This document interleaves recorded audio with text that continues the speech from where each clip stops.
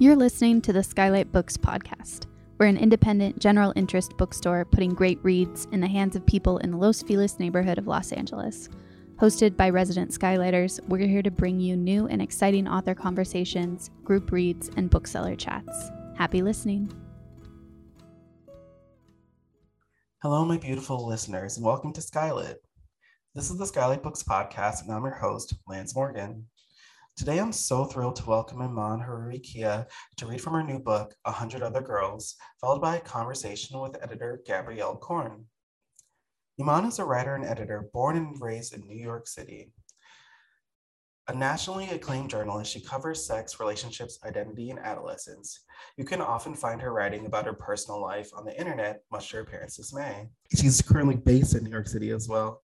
Iman, how are you doing today? I'm doing great. Really excited to chat with you. Thank you so much for having me on the pod. No problem. How are you doing, Gabrielle? Good. So excited to talk about this book. I know, isn't it so exciting? I'm so excited to hear the conversation between both of you. But before that conversation, Iman, you have a reading for us? Yes, I'm so excited. I'm going to read the first chapter, the beginning of the first chapter of the book. I think it gives like a great intro to Nora, our protagonist, as well as like the voice and POV. So I hope listeners enjoy it. Ooh, I'm excited. All right, well, then I'll take it from the top, the best place to take it. There's a special place in hell reserved for men who manspread on the subway. Take this one guy, mid-30s, hair slicked back with so much gel, you think he's speeding off to audition for the revival of Grease on Broadway. But given his clean-cut gray suit, leather briefcase, and the pace at which he's whispering into his earpiece, he's most likely in finance. My guess, investment banking or trading. I roll my eyes as he allows his right knee to meander a few inches wider, effectively taking up 3 whole subway seats. This is what I do when I'm anxious. I people watch. As a native New Yorker, studying different human species in the wild fills me with an odd sense of inner peace. It's like camping in the desert and staring up at the stars. It reminds me that the world is so much bigger than me and my anxiety. I suddenly notice an elderly woman without a seat clinging to one of the ceiling handlebars. Since Goldman Balzac is too distracted to give up an inch of space at the bench he and his junk have claimed as private territory, I offer her mine. She graciously accepts, and I smile at her. Honey, you should really fix that gap between your teeth, she tells me, her voice dripping with a thick Staten Island drawl. I stop smiling. New Yorkers are fucking crazy, myself included. Ladies and gentlemen, we are being held momentarily by the train's dispatcher. This is a Brooklyn Bridge-bound 6 local train. The next stop is Wall Street. Stand clear of the closing doors, please. I check my phone. It's 1:42, which means I only have 18 more minutes to get to South Street Seaport. I was planning on arriving 10 minutes early, but that's clearly no longer in the cards. Why do I even try to be on time when the universe so clearly has a vendetta against me? I flip open my camera and check out my reflection. My long black curly hair has gone totally frizzy due to the July heat, so I pat it down using a little bit of saliva, my thumb, and my forefinger. I straighten my nameplate necklace, which says Nora, written in Farsi. Nora means light, as in if I don't get my ass off the 6 train in the next 8 minutes, I'll never see the light of day again. I catch banker dude looking at me, looking at myself. At first, I think maybe he knows me from the internet. My blog, New York City, has around 22,000 followers. Substantial, considering it's mostly an internet black hole where I post incessant rants about the current state of our country, alongside pictures of my riskier outfits. My sister, Layla, is always telling me I need to step up my aesthetic to look like I care less about how many followers I have. She's a publicist, so she probably knows what she's talking about. I usually just tell her to fuck off. All of a sudden, I see a bright flash and realize that Binkerdouche was actually taking a picture of me fixing myself in the mirror. Great. That's all I need to become a viral meme. I'm about to go tell him where he can stick his phone when the train suddenly jolts and resumes moving. So I decide to stay put and review my interview talking points instead. When Layla first told me that her coworker had gotten a tip that the assistant to Loretta James, editor-in-chief of Vinyl magazine, had quit without giving notice, my entire body went numb. I've been reading Vinyl ever since getting an allowance as a kid. When a new issue came out each month, I'd use my entire $10 allotment on a copy of Vinyl an Oreo Hershey's bar, and a Diet Coke from the corner candy store. I even collected them, convinced that one day they'd be worth a fortune. My mother, unfortunately, hadn't seen it that way. She called it hoarding and threw out nearly every issue when I left home for NYU. As my good luck charm today, I've brought along the only copy she'd saved. For as long as I can remember, I've wanted to be a writer. And yeah, I know there's no money in writing. Magazines are dying, newspapers are selling out, and journalists are more interested in becoming celebrities than prolific authors. But that's not me. I still maintain that magazines like Vinyl saved my life. You see, my parents were immigrants, and while my mom and dad were able to give me a lot of things, advice was not one of their strong suits. They're from a different culture and a different time, and they're very good at talking at me, but not necessarily to me. I was essentially raised by three pillars: Layla, young adult novels, and magazines. I always had my head in between pages, reading back lines until I had them memorized. Vinyl became like an older friend. It taught me how to properly insert a tampon, select which political philosophy to subscribe to, and differentiate between an orgasm and an organism. Reading showed me the way during a particularly difficult time when I felt stuck between worlds: girlhood and womanhood, Iran and America. I've always vowed to one day become a writer myself and devote my life to my readers because, well, I was the reader. Actually, I am the reader. That's why I started New York City in the first place. You have to apply, Layla said. You can finally put that English degree of yours to good use. Can you imagine never having to explain what an Oxford comma is to another Brearley brat ever again? No, actually, I can't. Ever since graduating in May, I've been tutoring Manhattan private school kids, which actually means writing their essays for them while they bitch to me about their friends with fake IDs who go clubbing on Wednesday nights. She buys a table just so she can sit there and film herself getting bottle service and put it on her story. Eliza, one of my 15-year-old pupils, once complained to me, "It's honestly lame. Like, we get it. Your dad's a prince in Saudi Arabia or whatever." Oh my God, oops. Her hand flew over her mouth. "Isn't that where you're from?" I explained to her that while my family is from Iran, I was actually born in New York Hospital, several blocks away from where she lives. "Oh, sick," she said, relieved. "So you get it then." Put plainly, the job sucks, but as long as the kids get A's, I get paid. Plus, it's left a lot of time to write freelance pitches. Not that those have gotten me anywhere. No one ever responds to me, save for that Vice editor who wrote back once to ask if I'd ever been published anywhere other than my online diary. I cringe, remembering how angry that email had made me. My hands begin to shake, just as my chest tightens. Why did I ever think I could apply for a position like this? Vinyl is the magazine responsible for publishing last month's deep dive into the history of sexual misconduct during New York Fashion Week, for Christ's sakes. Last week, I wrote a blog post comparing my postgrad life to a charcuterie board. Why the fuck did I convince my grossly underqualified ass to apply? I snap out of my spiral just in time to realize we're pulling into the Fulton Street station. I run out of the train and up the subway steps, passing passerby. I'm careful not to let the heels of my tiny kitten mules get stuck in the crevices of the cobblestone streets. My body is clad in a slinky vintage slip, which was originally white with some sketchy discoloration when I found it, but after I tie-dyed it in Layla's bathroom, it was reborn.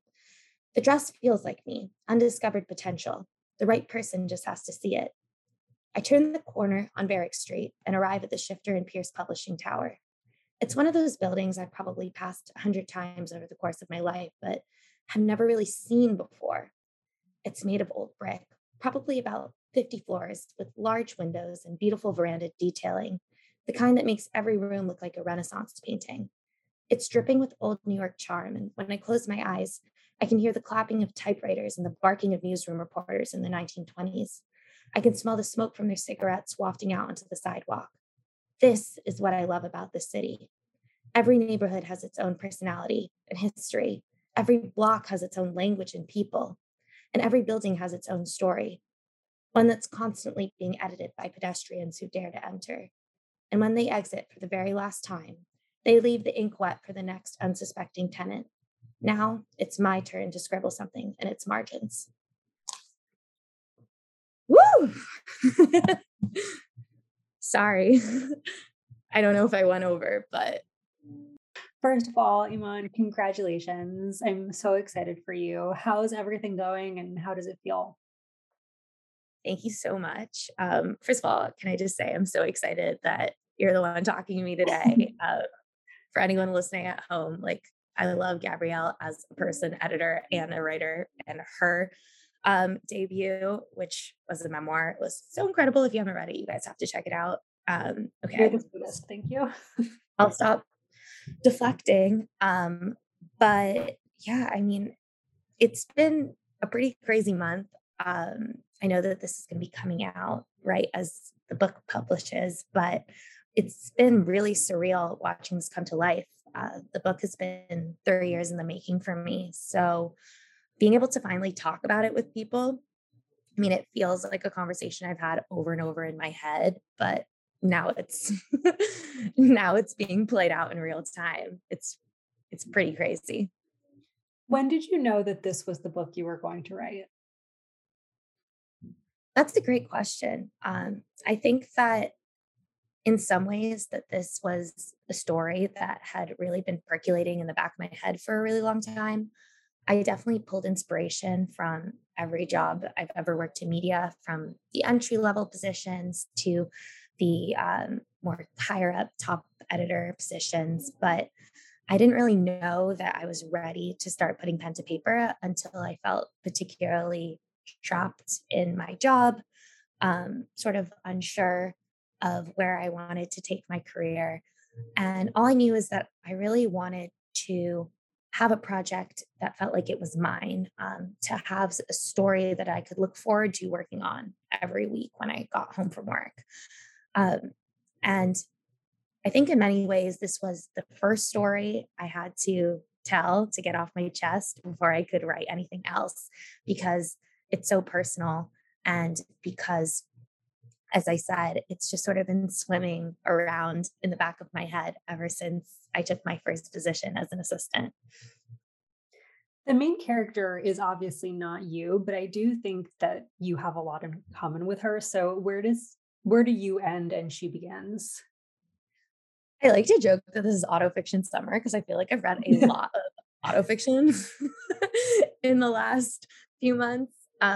But yeah, I definitely think that Nora is not me. Actually, no character in the book is directly inspired by anyone that I've met or worked with in the industry.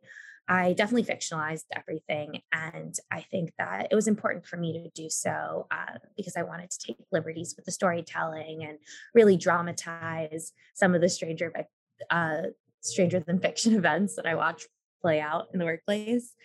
But I do think that it was really important for me to have a main character who was a Middle Eastern American, because so often I have seen, I guess not even I've seen Middle Eastern American plot points because there's so little representation for Middle Eastern American characters in popular media, whether that's literature, TV, or movies. I often challenge people to tell me their favorite Middle Eastern actress, and they can't because there are so few parts for Middle Eastern actresses that there are very few household names.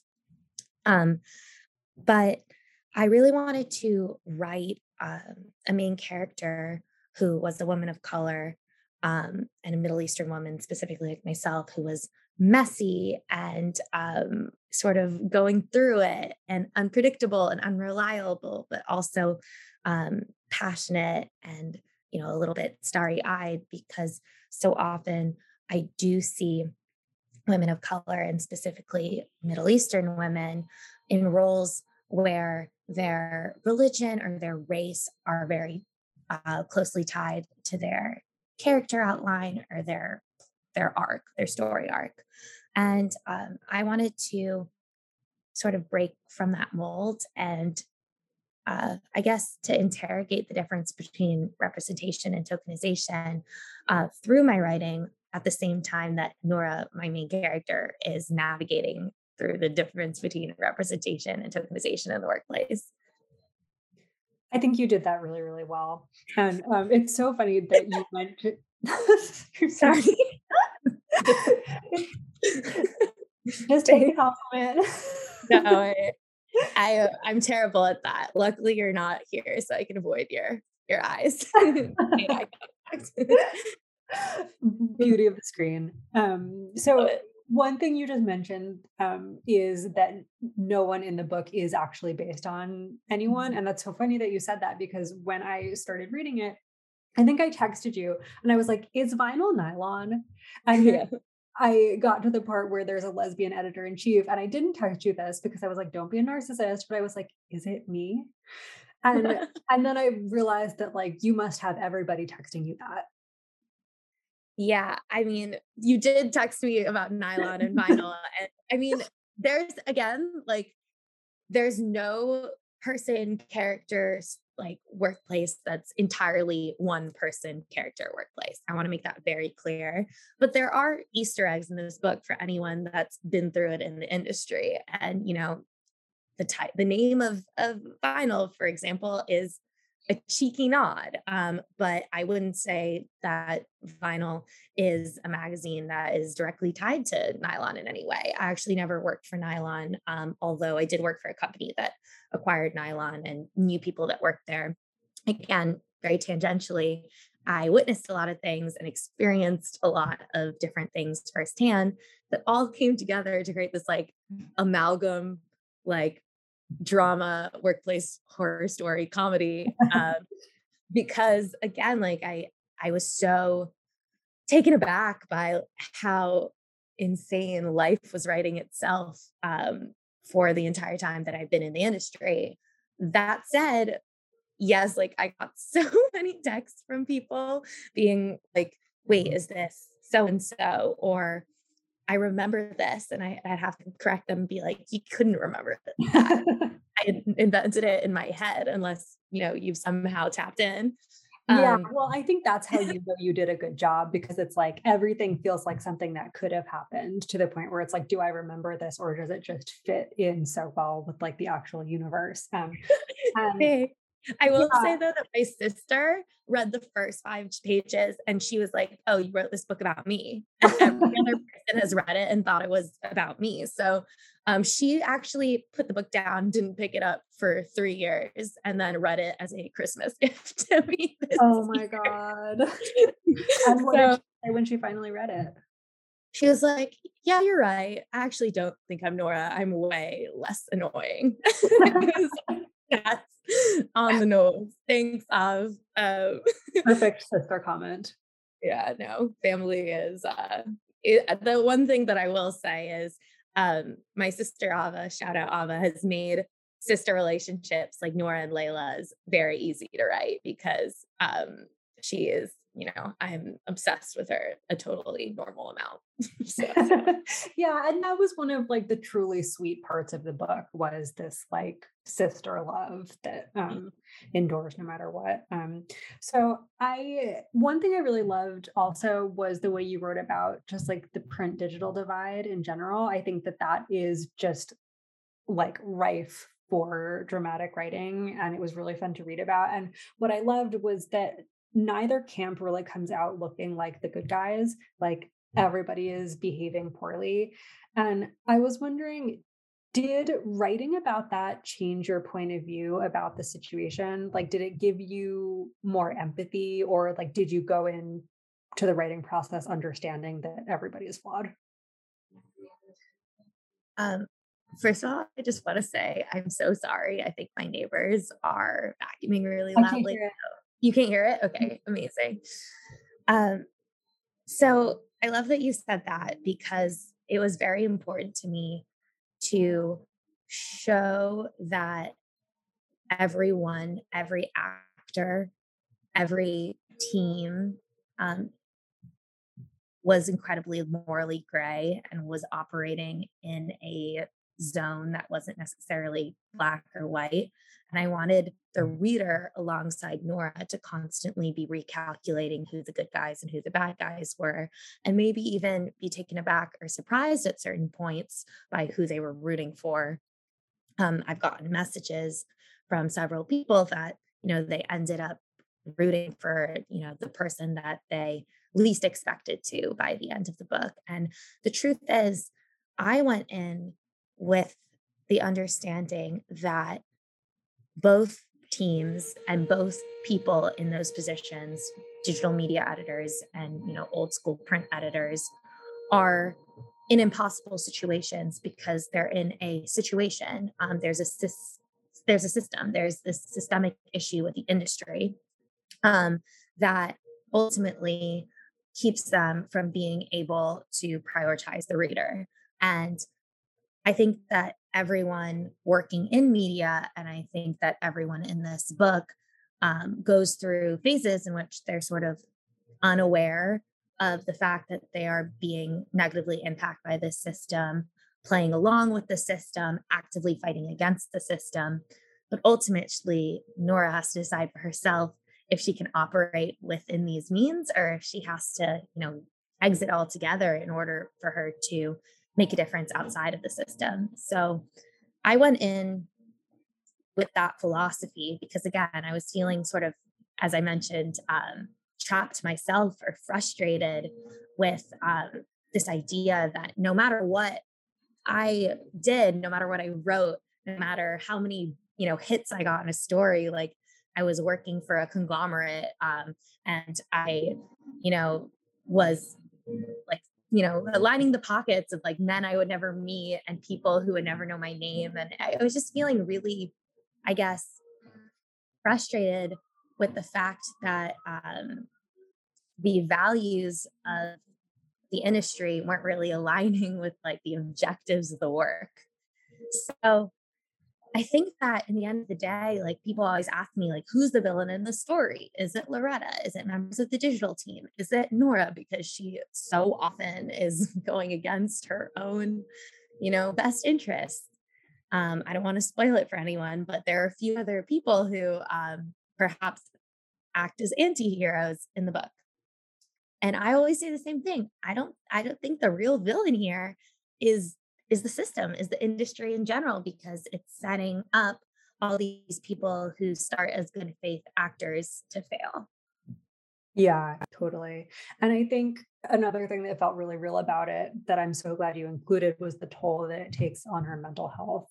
And you weave her struggles with anxiety throughout the whole book. And it's kind of like, of course, it evolves to the point that it does. But I thought it was a really interesting choice to include that. Can you talk about why that was important to you? Yes. Well, I think that that was probably one of the most personal parts of the book for me.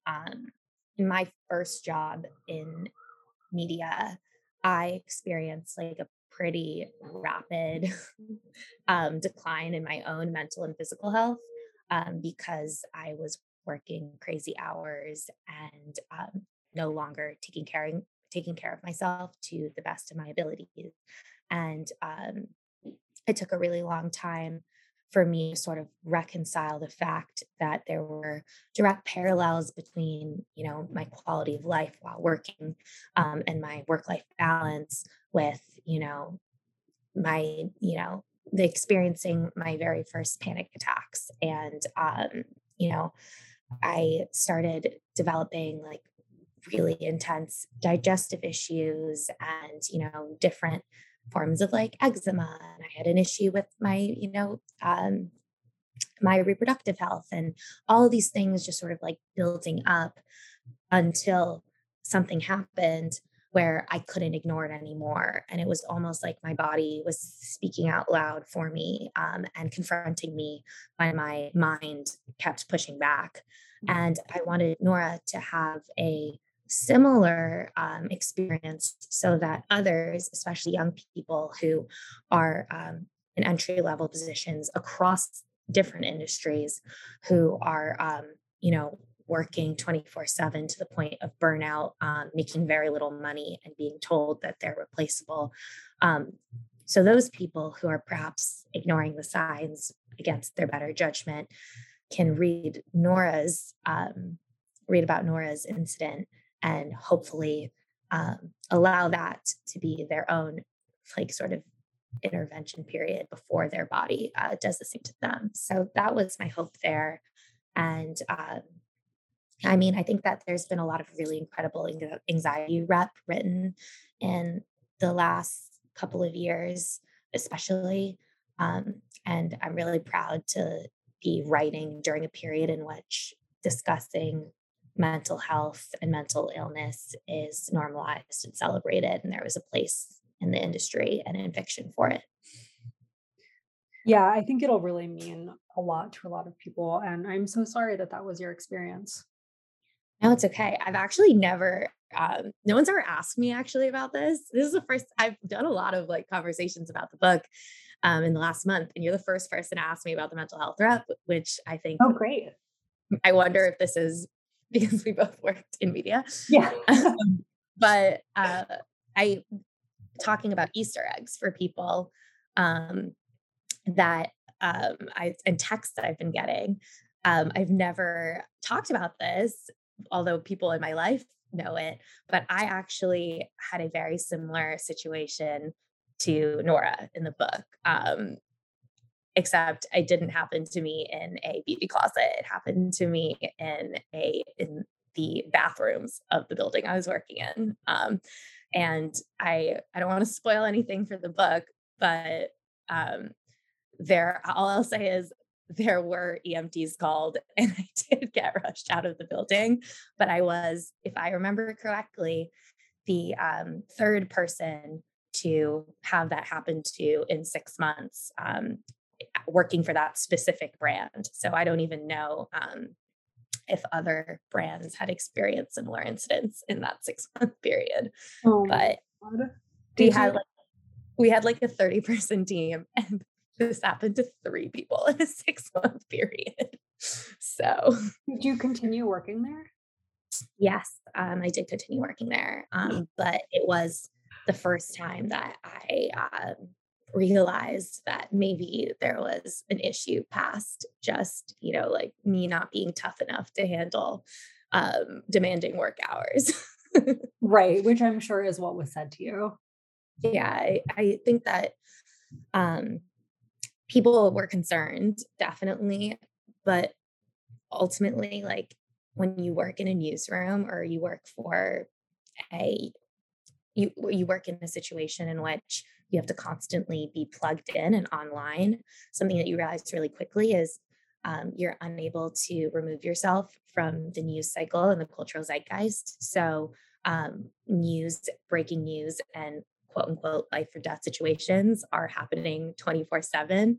So I think that incidents like mine are quickly forgotten because in 24 hours, it's time to put out another fire. So right. And like, let's be clear, a life and death situation would be like a celebrity hair change that needs to be written about, right?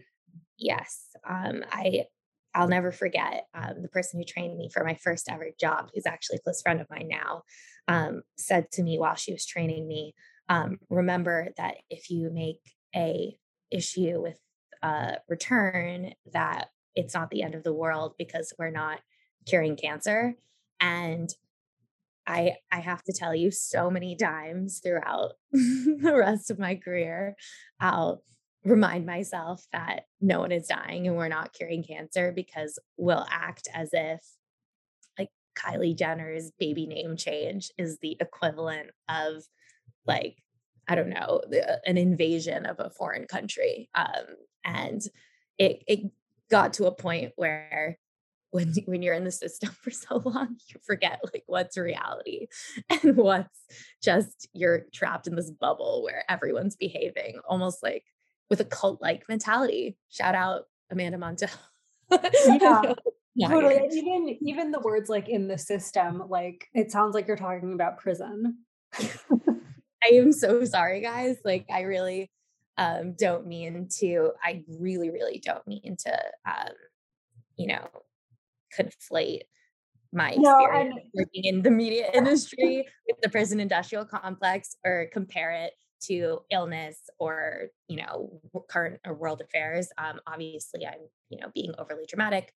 But I'm just trying to get at one of the core points of the book, which is when you're in a like-minded group of people and everyone's behaving a certain way and you want so badly to prove yourself and to make a difference, you'll suddenly feel yourself slowly starting to conform and maybe even become a little bit brainwashed by the process. So I think that that definitely happens to Nora in this book. And she has to navigate when she can sort of discern what she should actually do and what's good for her from what feels right in the moment. And I think that that is a choice and a decision that I had to make for myself many times. And I think a lot of people in media have had to make for themselves, but also just entry level employees across industries have to make for themselves.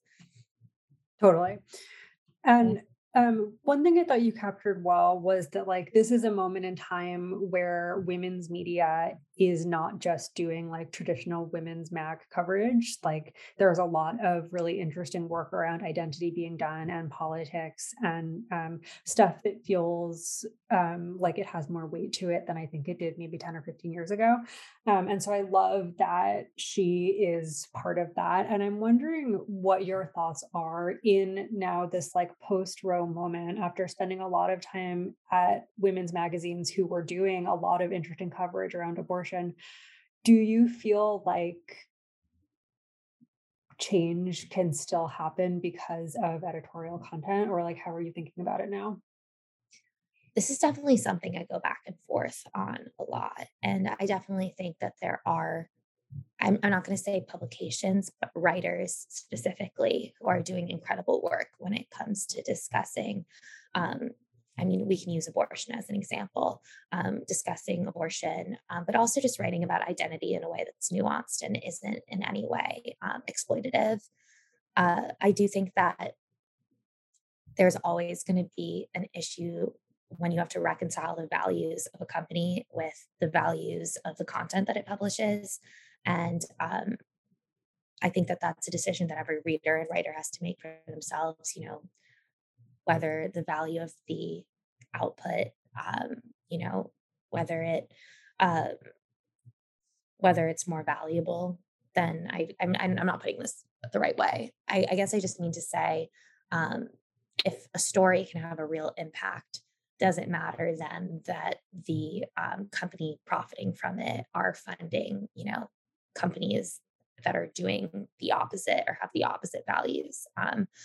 And doesn't matter that perhaps the publication published a story with the opposite takeaway like a week before, for example. Um, and for me, I think that I still believe in the value of storytelling. I think that once we can figure out how to properly fund media and properly compensate writers and pay them directly for their work, I think that this will become a lot less muddied. I don't have an answer for it yet. I can't fix the broken media system. Um, Although I think everyone that enters it tries to a certain extent. But I do think that there's a way to impact people editorially, and that's through vulnerable storytelling that resonates on a deeper level with people, and moves them enough that it leads them to have conversations with people who might disagree with them. And then those conversations, I think, can lead people to enact real, tangible change. And I've always believed that. I just think that perhaps the format through which that storytelling takes place needs to change and will change in the next decade. Um, and I also just think that publications need to get better at practicing what they preach. Like I think that publications are made of really, really wonderful, smart, dedicated people who are talented and really do want to create change and to reach people. But I think that oftentimes they're put in compromising positions where they have to sacrifice their morals or really question their morals. So I guess if anyone working for a publication in a position of power is listening to this, my biggest piece of advice that's always like the smallest thing you can do is make sure that if you're hiring people to write about certain issues or you're hiring marginalized writers to write about their experiences with marginalization, you're also hiring them to write about other things. Don't put them in positions where they feel like they have to exploit their own experiences, their own trauma, their own identities in order to, get you clicks. You know, Trust me, like the writer that would kill a story about abortion probably also cares about The Bachelor or cares about, a million other things that they would be incredible at writing at. Don't put them in a position where they're only good for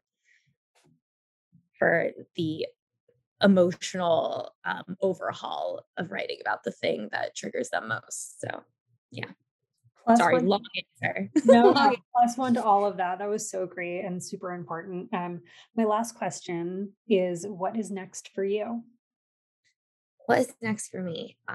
That's a great question too.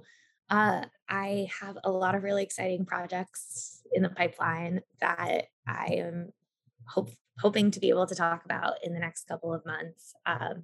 But I've been writing up a storm, and I'm really thrilled that I get to tell more stories now that I've taken the story of 100 Other Girls and fleshed it out and gotten it off my chest. I feel like a weight has been lifted. So I'm excited to sort of see what is possible for me and what else I can do now that I feel like I can breathe again. I'm writing a monthly newsletter called Cherry Picked, in which I sort of interrogate growing up at any age. And I really enjoyed being able to return to my roots, which are essays, and enjoy just getting to write for fun and reach an audience of people who are familiar with my writing style. So that's coming up. But once this book comes out, I'm kind of hoping I can sleep well for a week, because I definitely have been waking up in the middle of the night and being like, we should send an advanced reader copy to this person, or have we thought about, 1, 2, and 3. So I'm just really, really excited to finally be able to talk to people like you about the book and to connect with the readers and to hopefully think and enjoy books that aren't my own. So, yeah. Awesome. Well, it was so lovely to talk to you. Oh, it was so, so nice to chat with you. Thank you so much for having us, Skylight. No, it was great talk. It was great hearing both of you talk. Thank you so much for coming on. Of course. Yeah, to our listeners, you can go buy 100 Other Girls right now. That's your local bookstore. If you're in LA listening, Skylight Books, you can go to Skylight, grab yourself a copy, and just have a great time. Iman and Gabrielle, is there anything you would like to say to our listeners and just fans of independent bookstores? I'll say that if you do go to Skylight and get the book, can you please send me a photo, because I'm not based in LA and I'll never be able to see it. But in all honesty, I'm just really, really excited to get this book into the hands of readers. If you do end up reading and want to chat further about anything we touched on, you can find me at Iman Hariri-Kia on Instagram and on TikTok. And I am just really grateful. DM me photos of the book. I'm actually not kidding. I will send them, every single one, to my mom. She has a folder on her phone that's just pictures that people have sent to the book. So do it to make my mom happy. And that's what better reason do you need? Like, I can't think of one. Gabrielle, anything you'd like to say? Yeah, totally buy this book, buy it from Skylight. And I will say this is my second event with Skylight since moving to LA. And I just think that you guys are such a great bookstore and resource. I felt so welcome when I did an in-person event, and buy your books from independent bookstores. I couldn't say better myself. Listeners, this was Iman Hariri-Kia and Gabrielle Korn in conversation about 100 Other Girls, now on sale. I did say that already, but I'll say it one more time because it needs to be said. Thank you all for listening. If you're new, please come back. We have some great episodes on the way, and listen to our other episodes that we've had already. If you're returning, thank you for returning. We love you, and we appreciate all of you out there. You all have a great day and take care of yourselves. Bye. Thank you for listening to the Skylight Books podcast series. Please don't forget to visit our website at skylightbooks.com and make sure to follow us on Twitter and Instagram. Also, don't forget to subscribe to this podcast for more author talks and bookseller conversations. You can find us on Podbean, iTunes, and Spotify. Stay safe and healthy, and we hope to see you back in our store soon.